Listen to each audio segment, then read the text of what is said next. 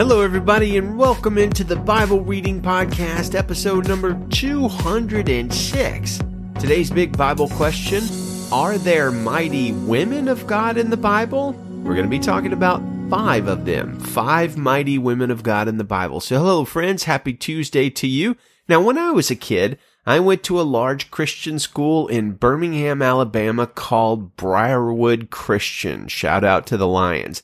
That school has been around for a long time, but I personally still hold the all-time record for most paddlings in a year, which was set during my 4th grade sojourn at Briarwood, a year that will live in infamy. I understand they still have a small statue of me in the office there, as well as a bronzed paddle that is engraved in memory of the Roger Maris of paddlings. Now, of course, that was before McGwire and Sosa broke the all-time home run record in 1998, and I guess I probably should tell you that I made the statue thing up. But the rest is true. I really do think I'm the all-time holder of the paddling record at Briarwood Christian for any year, for that 4th grade year I had, which was truly epic.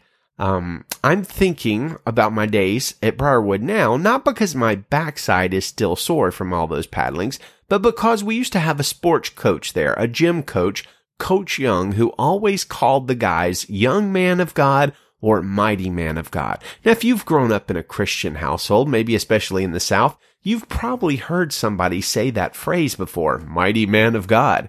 But I doubt you've heard people say mighty woman of God quite as much. Now, if you Google each phrase exactly as written, you'll find that people have written about mighty men of God about 10 times more than they've written about mighty women of God.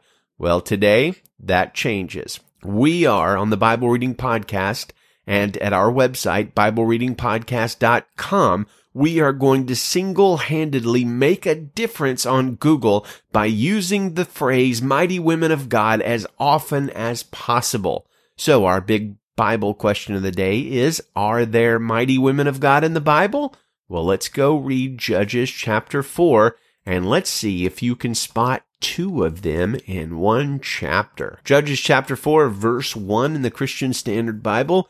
The Israelites again did what was evil in the sight of the Lord after Ehud had died. So the Lord sold them to King Jabin of Canaan, who reigned in Hatzor. The commander of his army was Sisera, who lived in Harosheth of the nations.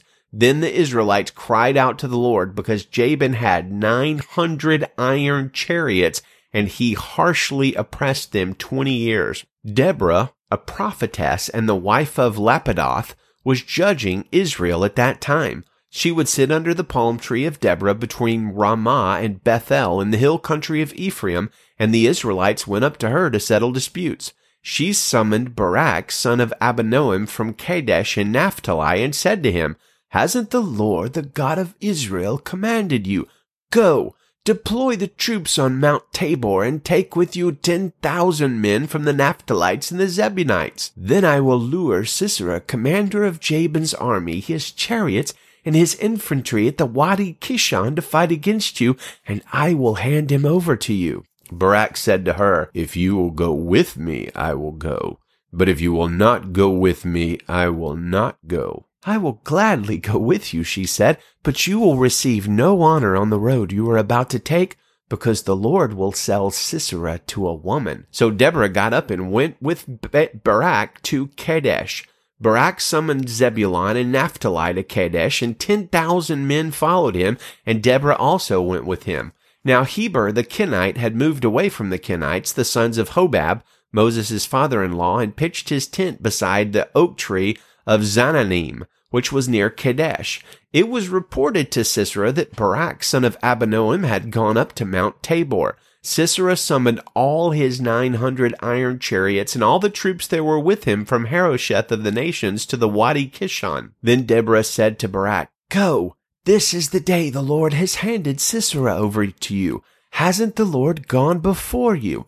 So Barak came down from Mount Tabor with 10,000 men following him.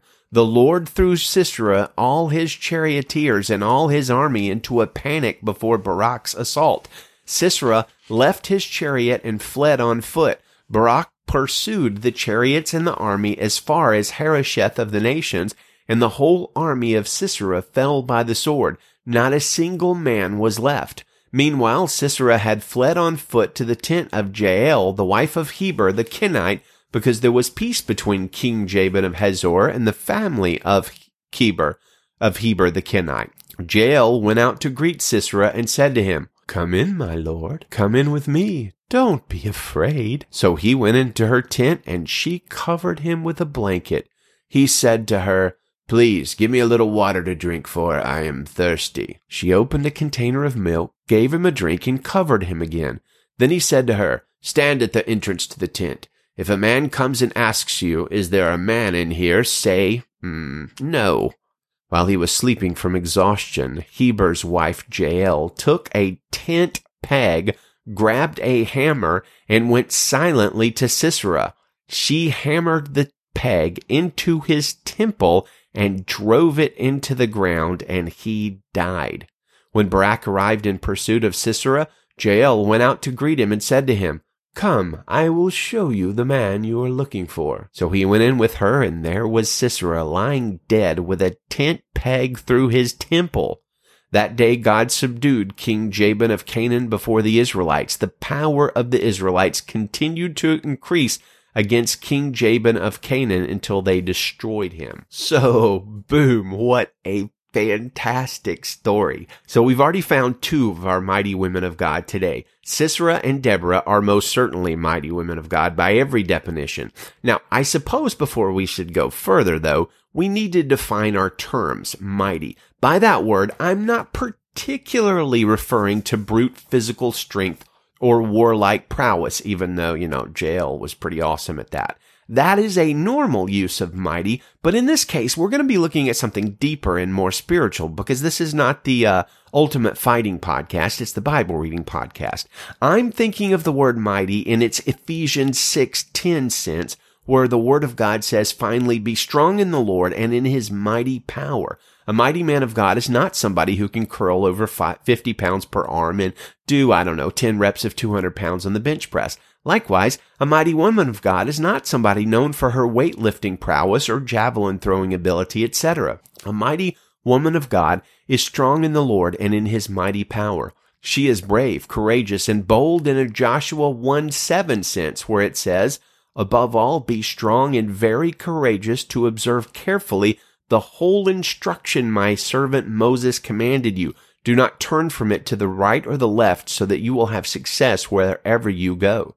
So in seeking out some mighty women of God in Scripture, we are looking for brave and bold ladies, but brave and bold ladies who exhibit great faith and bravery in their following of the Lord. So let's begin with Jael, or Yael in the Hebrew. She is one of my favorite minor characters in the Bible. In fact, I came within an inch of naming our second daughter, whose name ended up being Kaylee Abigail, Jael instead. Jael would be the perfect name for her, too, if you knew her. She's fierce. We recently had a peeping Tom / prowler come to our house and break into the fenced backyard several times late at night. Rather than cringe in fear, Abby, got her knives ready. Yes, I said knives. She has a bunch of them all around her bed, backpacks, all sorts of things. I always worry she's going to forget and take one to school. She was prepared to tent peg the guy. The Jael in the Bible is the one we just read about, the one who, kind of casually invites old Sisera in and pounds him through the whole brain. One side to the other. The Bible says the tent peg went into the ground. Oh, holy cow.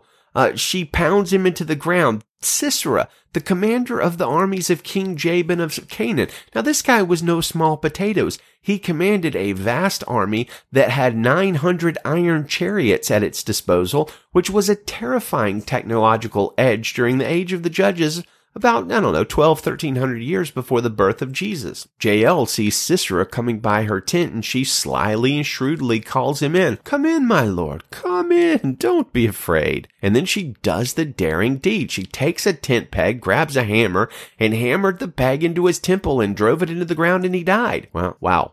So Deborah, our next mighty woman of God, actually memorializes those actions of Jael in Judges chapter 5 with a song. And we're going to read it tomorrow, but I want to read part of it today because it's really cool.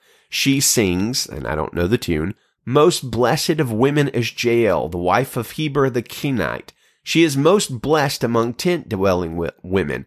He asked for water, she gave him milk. She brought him cream in a majestic bowl. She reached for a tent peg, her right hand for a workman's hammer. Then she hammered Sisera. She crushed his head. She shattered and pierced his temple. He collapsed, he fell, he lay down between her feet. He collapsed, he fell between her feet. Where he collapsed, there he fell dead." Sisera's mother looked through the window. She peered through the lattice, crying out, "Why is his chariot so long in coming? Why don't I hear the hoofbeats of his horses?"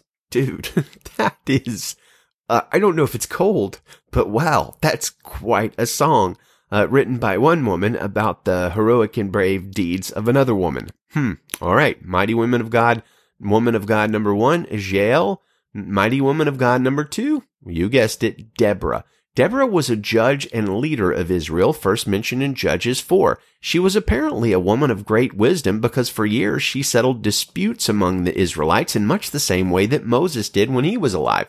She acted as a judge and arbiter between her people. One day she summoned the mighty warrior Barak, who I guess was the commander-in-chief of the army at the time, and she told him, "Go and lead the armies of Israel against King Jabin and the Canaanites." Now, this guy was big and tough and a great warrior, but he utterly refused to go into battle against King Jabin unless Deborah came too. And she said, "You know what? I'll go with you, man, but I gotta tell you, the glory for this victory is not gonna come to you. It's gonna come to a woman," which is exactly what happened. Deborah was also apparently a woman of great integrity and holiness, at least as far as we know, because we can't find anything negative that is ever said about her in Scripture, which is a pretty big rarity among the leaders of Israel. All right, the next one, Jehoshaphat.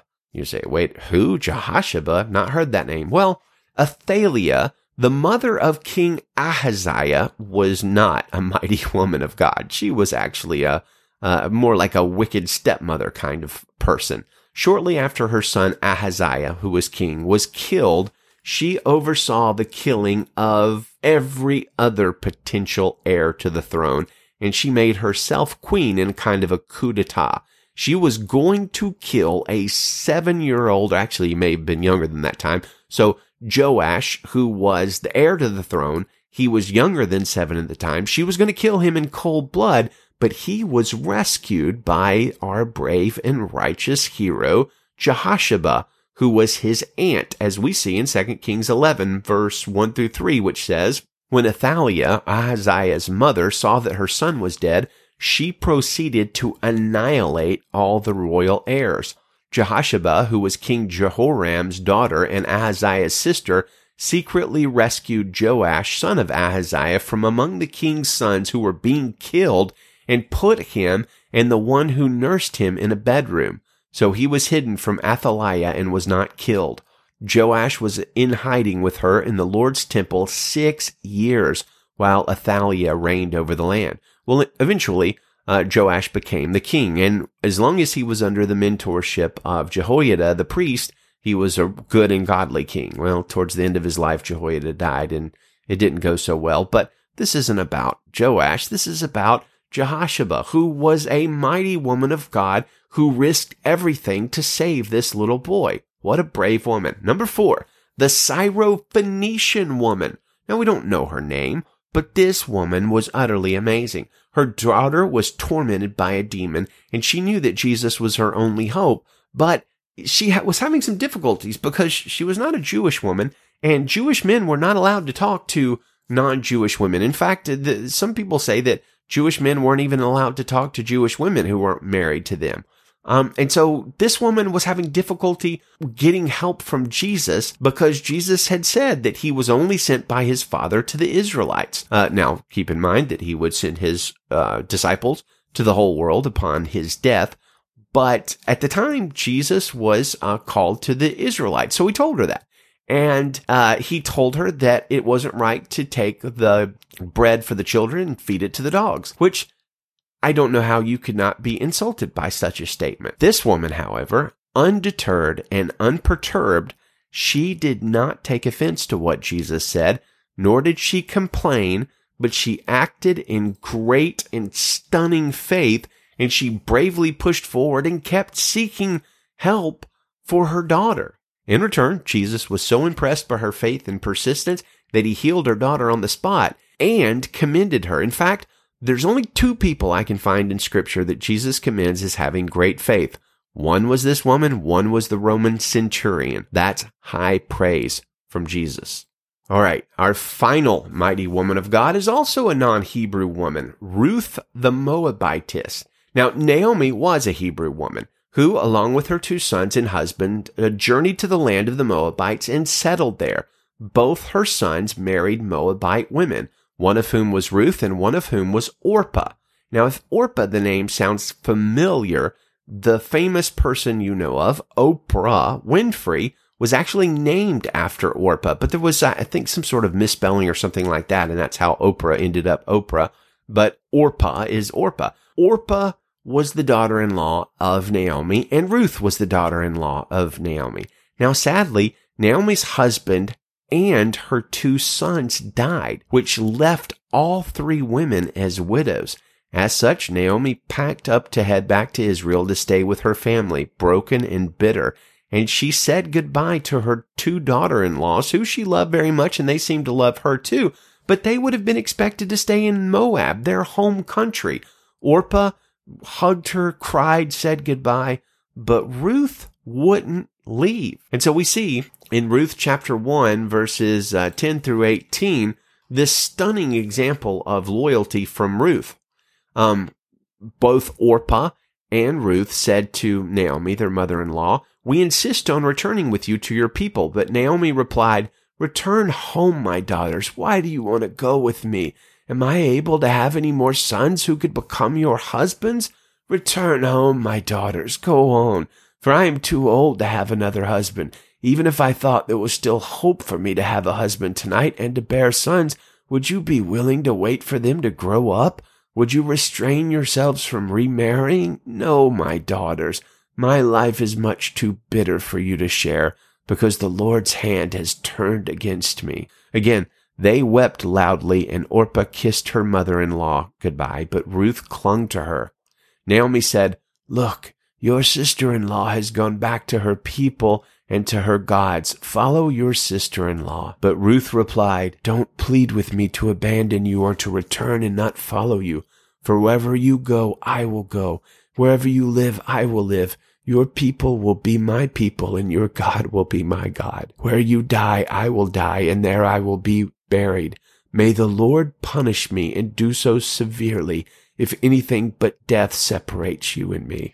When Naomi saw that Ruth was determined to go with her, she stopped talking to her. Man, I got emotional reading that, and I'm not even kidding. What an incredible example of love and loyalty from Ruth.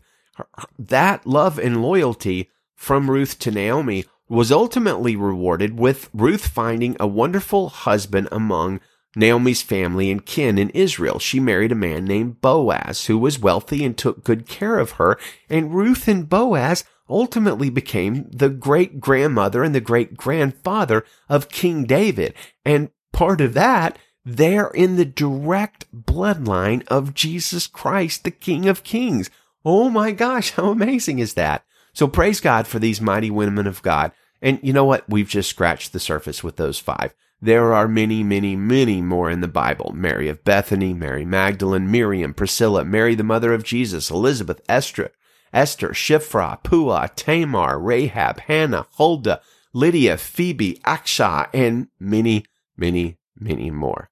Lots of mighty women of God in the Bible. Thank you, God, for their example of faith to us. Amen. Well, let's keep reading, and we'll pick up Acts chapter 8, verse 1 in the Christian Standard Bible.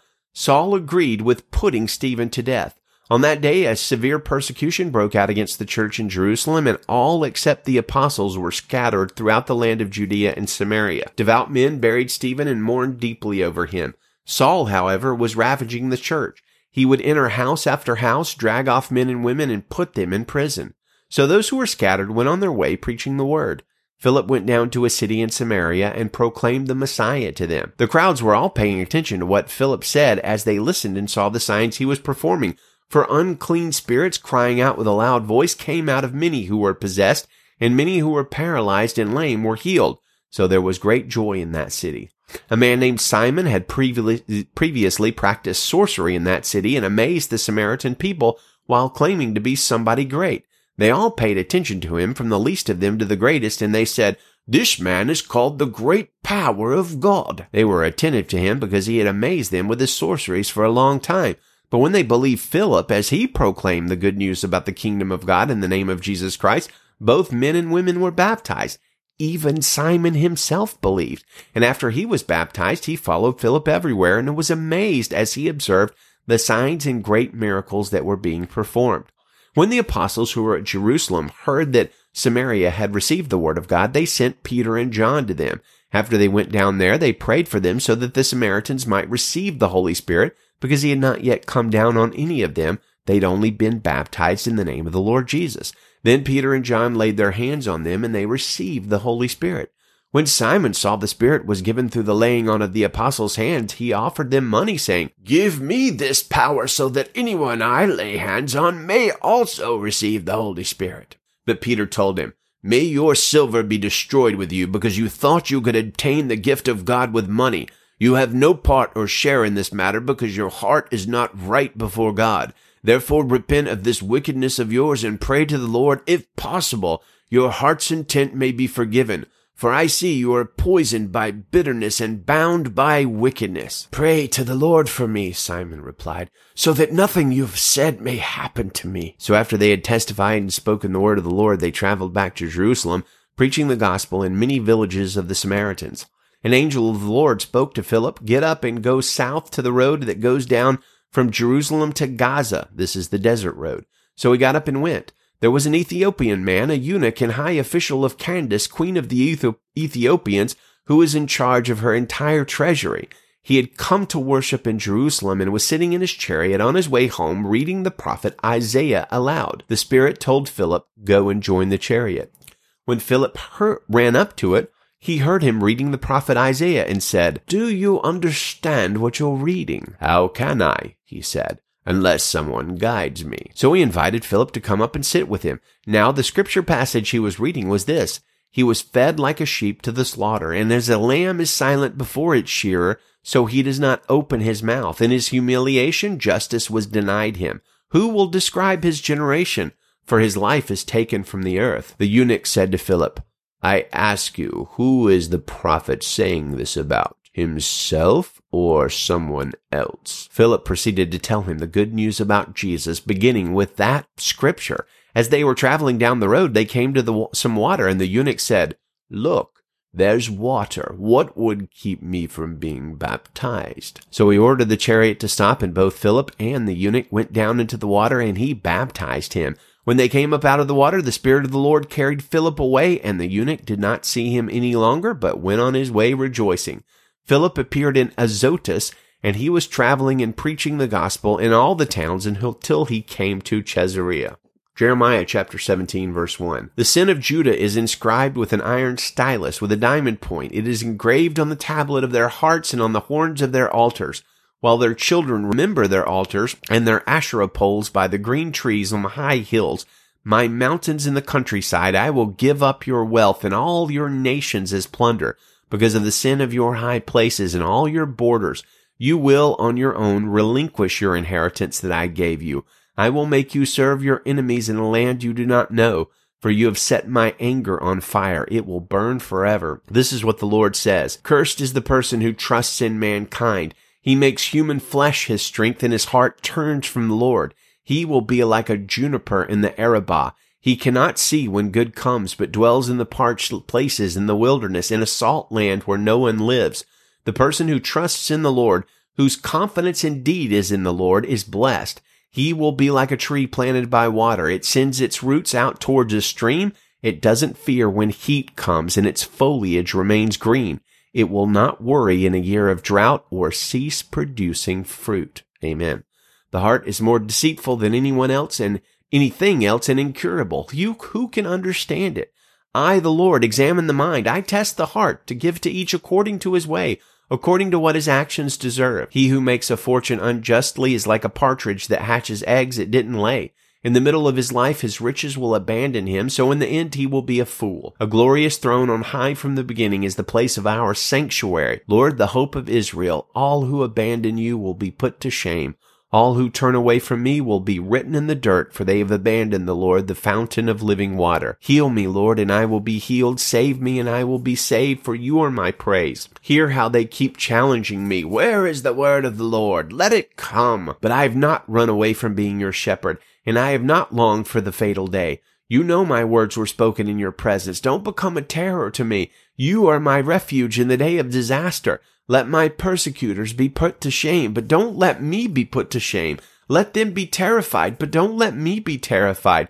Bring on them the day of disaster. Shatter them with total destruction. This is what the Lord said to me. Go and stand at the people's gate, through which the kings of Judah enter and leave, as well as the gates of Jerusalem. Announce to them, hear the word of the Lord, kings of Judah, and all the residents of Jerusalem who enter through the gates.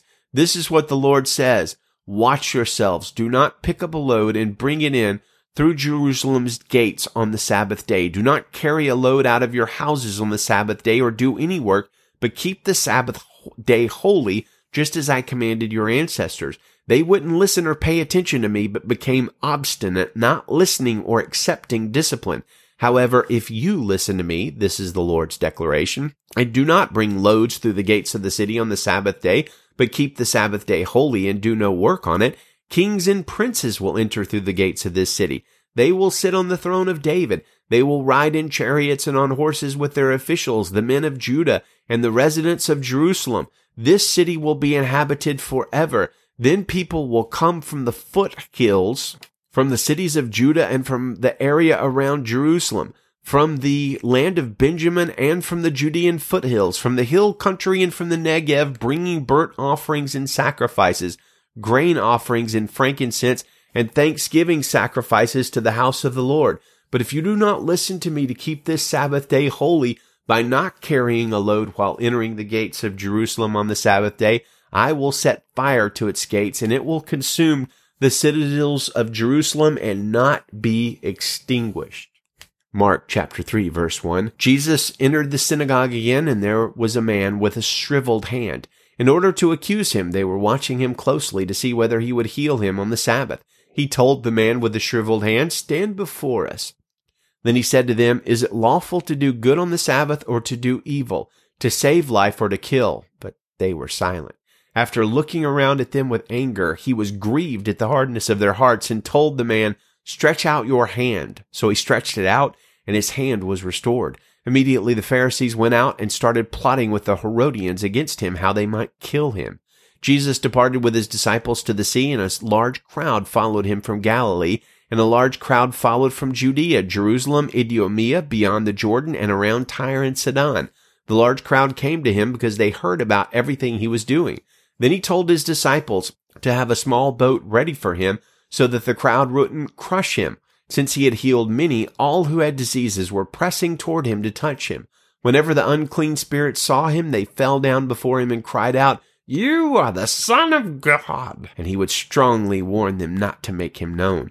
Jesus went up the mountain and summoned those who he wanted, and they came to him. He appointed 12, whom he also named apostles, to be with him, to send them out to preach and to have authority to drive out demons. He appointed the 12. To Simon he gave the name Peter, and to James the son of Zebedee, and to his brother John he gave the name Boanerges, that is, sons of thunder.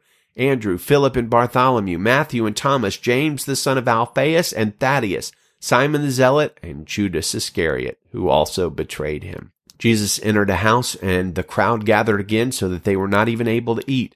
When his family heard this, they set out to restrain him because they said, "He's out of his mind." The scribes who had come down from Jerusalem said, "He is possessed by Beelzebul, and he drives out demons by the ruler of the demons." So he summoned them and spoke to them in parables. How can Satan drive out Satan? If a kingdom is divided against itself, that kingdom cannot stand. If a house is divided against itself, that house cannot stand. And if Satan opposes himself and is divided, he cannot stand, but is finished. But no one can enter a strong man's house and plunder his possessions unless he first ties up the strong man.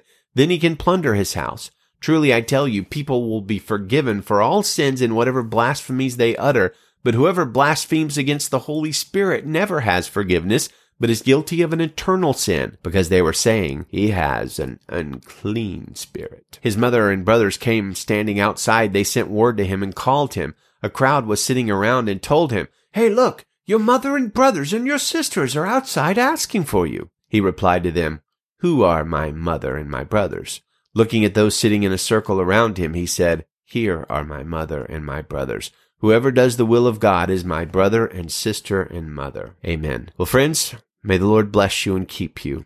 Stay safe by his mighty power and in his grace. Good day and Godspeed.